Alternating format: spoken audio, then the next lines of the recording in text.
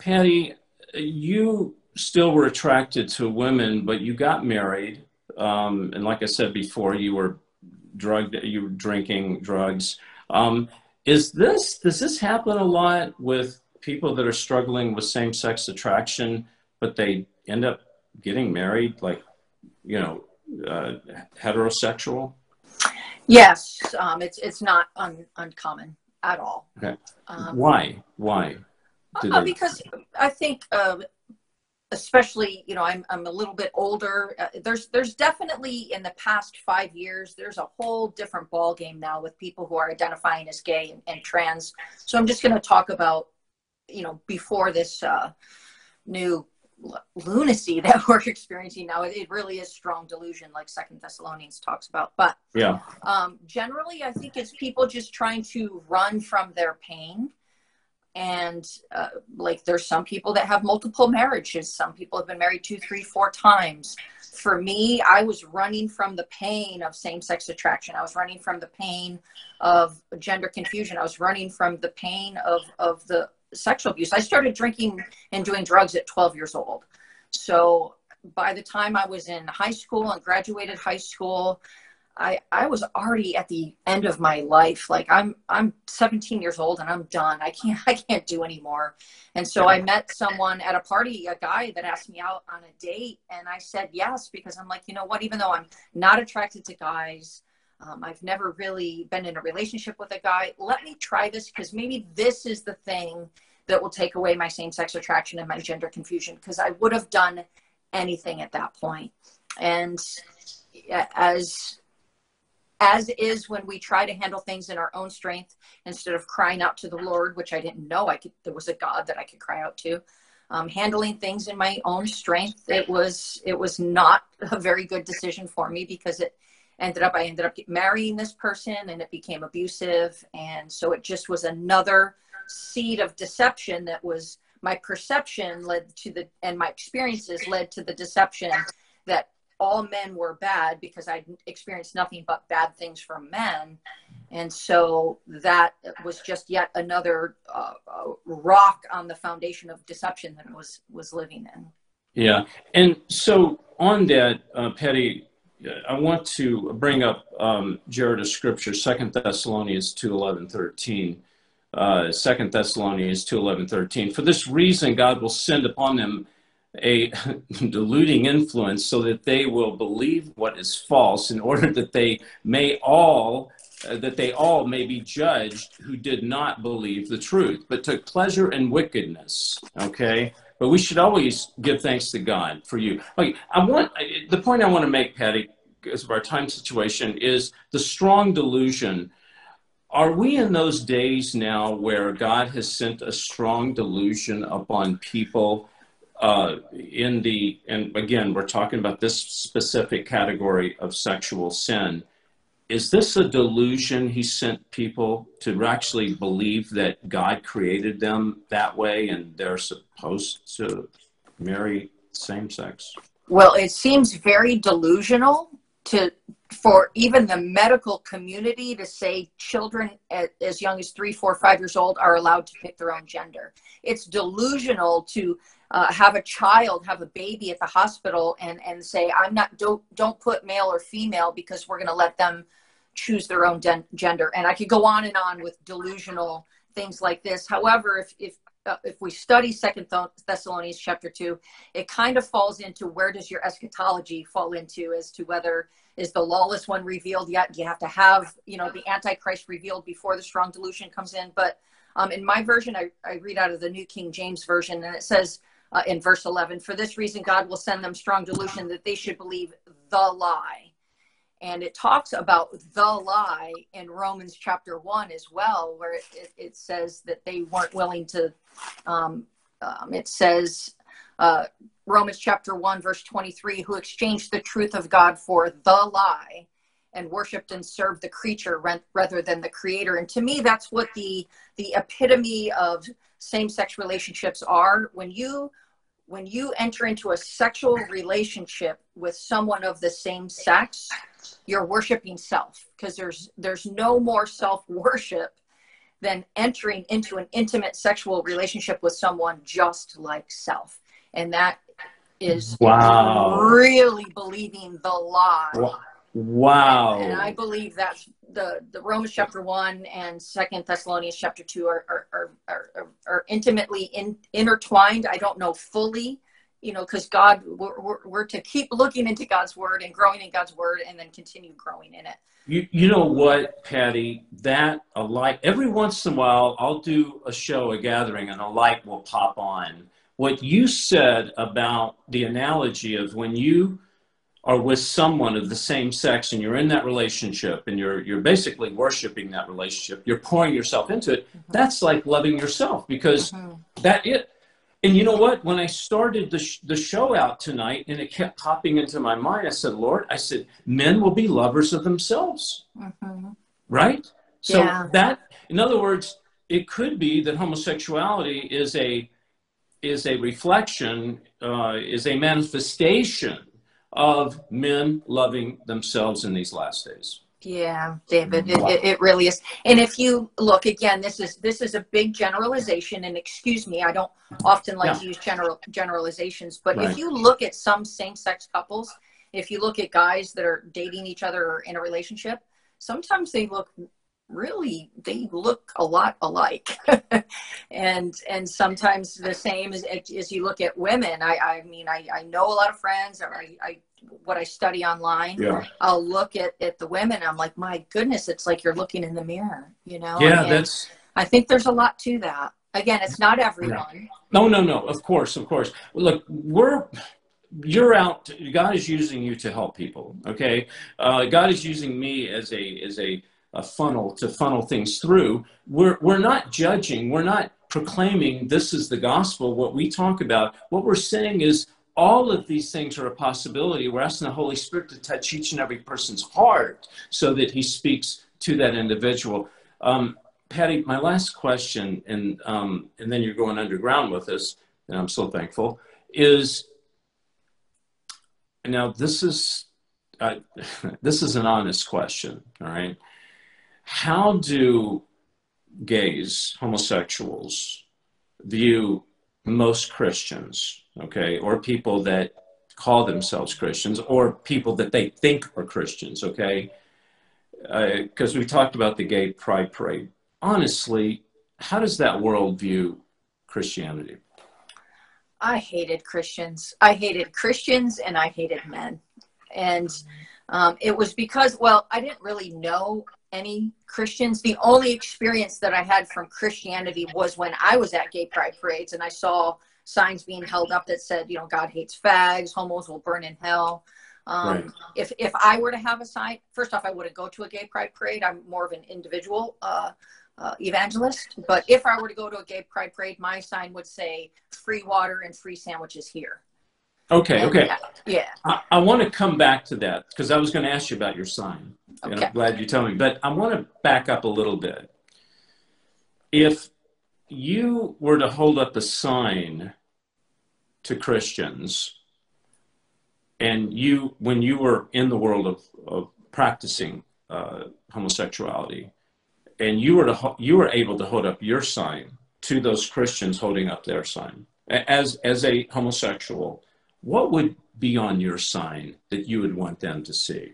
Why does God hate me? Really? Mm-hmm. So I really okay, believed God so hated me. I oh, really believed that because they oh, told me that from their signs. okay, so and I'm going to use just this is what you said. I'm not saying it's on every sign. It's not, but God hates fags. Is it the hate part that bothered you, or was it the fag part that bothered you? The When you combination of using God with the word hate with a hate, person's identity. It's uh, not because as a gay person, they don't see their identity as gay or lesbian or any of okay, that. They don't see it as sinful or something that should be a negative identifier. So when you use the word God and the word hate, and then a derogatory term for an identity all in the same sentence, that's just pounding and pounding. Like you're taking someone that's been so hurt in life, even if they've never been abused, they have experienced rejection. And so now what you're basically telling them is God is rejecting you as well. Wow. So, yeah. So then your response to seeing that sign says God hates fags would be, why does God hate me? I want to know. Give me. So is it fair to say that instead of holding up a sign, I'm talking to Christians, that God hates fags, to put on there why? In other words, maybe hold up a scripture or, give some backup to what you're saying. No. No? No. Okay. Just All right. yeah. I don't. There's nothing. People are worth more than you holding up a sign in their face. Oh, Gay Pride Parade is something that people from the LGBT community look forward to all year long. They can't wait to go to their Pride. It's a very special day for them. And so my opinion is just kind of leave them alone on that day. Maybe the next day, go to the city and help clean up the trash that was caused from the people from the LGBT community. They probably left a lot of empty beer cans and whatever around. You go have your Jesus loves you, whatever t-shirt on, maybe the name of your church, even better, put the name of your church on there and go clean up the city and serve the Lord by serving those who don't know Jesus, because our Lord was a suffering servant. And I want to be an example of serving even my quote unquote enemies. Okay, so what you're saying is leave them alone. Just leave them be. But you also mentioned that if you held up a sign, you'd say free water and hot dogs here. Right. So if the Lord is calling you to go to a Pride Parade, I would get a bunch of water bottles. We'll take, if you can see it in the screen, my water bottle. I would take off this label and instead put a label with a scripture on it instead. And I would, if I had let's just say I had 100 water bottles, I would ask the Lord for 100 different scriptures. And then I would make a bunch of peanut butter and jelly sandwiches, because it's usually most gay prides are in June, so it's hot and people are drinking, so they're dehydrated and they need to soak up all that alcohol. So a PBJ would be great. Pray over each one of those bottles, and as they come over and say, "Yay, can I get one of those water bottles?" Trust the Holy Spirit enough that bottle you pick up to hand to that particular person is the very verse God wants them to hear. Wow. Okay. My last question, then we're going to go into your ministry. I know that at the Gay Pride Parades, I've seen footage on it. I've been there, actually. And they're bringing children, Patti. I'm talking about young kids, okay? And at these pride parades, now I'm not saying the one you were at, but the one I was at, they get pretty out there, pretty promiscuous, pretty sexual, and they don't seem to have sensitivity to young children. Is this a good idea for people who want to support homosexuality or gay pride to bring their kids in? I mean, is this... No, tell me why. No, well, I mean, it's again stirring up thoughts in children's. It's so raunchy. Gay pride parades are so raunchy. They really are. Yeah. And there's people that for years have been bringing kids. It's not a new thing. And even when I was in the life, I was disgusted when I saw children there. It is not a place for kids. I don't know why people would bring them to that. I think they just I don't know that it's indoctrination. For those that are gay, I think they've been so hurt and so marginalized and maybe abused as children that you can only take someone as far as you've gone. And if you've not healed in your own brokenness, you can't see other people's brokenness and how to help them in that. And it's such spiritual darkness. It's just so much darkness. We need to really, really pray. Of course. I mean, people are just brain dead. They don't get it. They'll take kids to these things, and I'll look at them and go, what are you doing exposing your kids, to this nonsense? And it's demonic. We'll get into that in the underground. I want to talk about demonic activity in the realm of homosexuality. and actually any sexual perversion, but it's demonic. I mean, this is the dark side coming, wanting to destroy the marriage, wanting to destroy between a man and a woman. Patti, your ministry, Out of Egypt.org. Okay. Now, OutofEgyptMinistries.org. Sorry, Out of Egypt.org. So Patti, it's one thing to come out of something like you did, and I'm free, you're free, okay? But it's another thing to look back at the Titanic and say, wow, I got off that. I'm going to go back in and save these people from a sinking ship. I mean, why, after you got out, did you ever think that, look, I just want out. I don't have anything. I don't want to think about it, God. What would possess you to go back on the Titanic and pull people? You know you're going to take a hit for that. Literally nothing but obedience to the calling God called me to. I tried to run from him in this ministry. I knew he was calling me to it about 7 years ago. And I know when the Lord speaks with me, he doesn't use like a whole storyline. I call them God's one-liners. And the one-liner he gave me was that he told me, "You're pretending you haven't heard my voice." I was like, oh.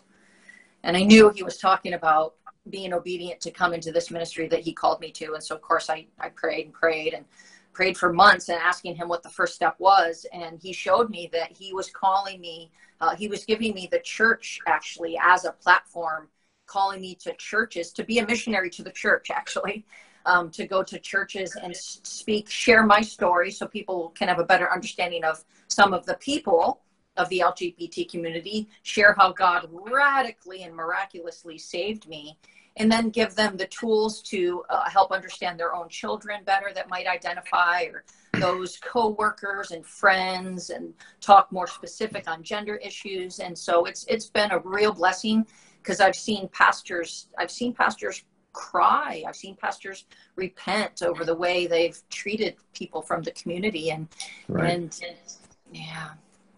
Patti, I tell you, you're one of my heroes, because you're in the line of fire ministry, okay?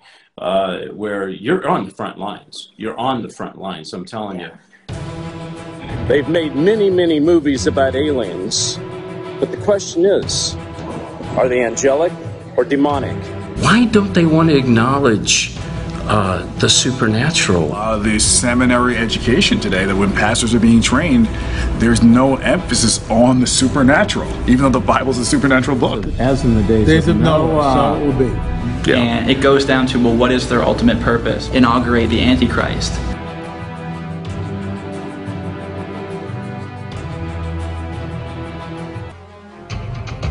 If you're like me, and you're tired of organized religion, the same kind of preacher preaching feel-good sermons, I'm a mom raising 2 kids, and I want them to hear the truth. I'm a gatherer right here on David Heavener Live, every Monday night, 8 p.m. Eastern, where we learn what it means to be a real Christian, to cast our demons, heal the sick, and fight the good fight.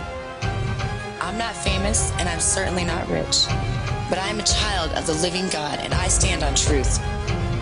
I hope you'll join me and many others right here on David Heavener Live, where we learn to use our God-given power. I've come to chew gum and kick the devil's rear end, and I'm all out of gum.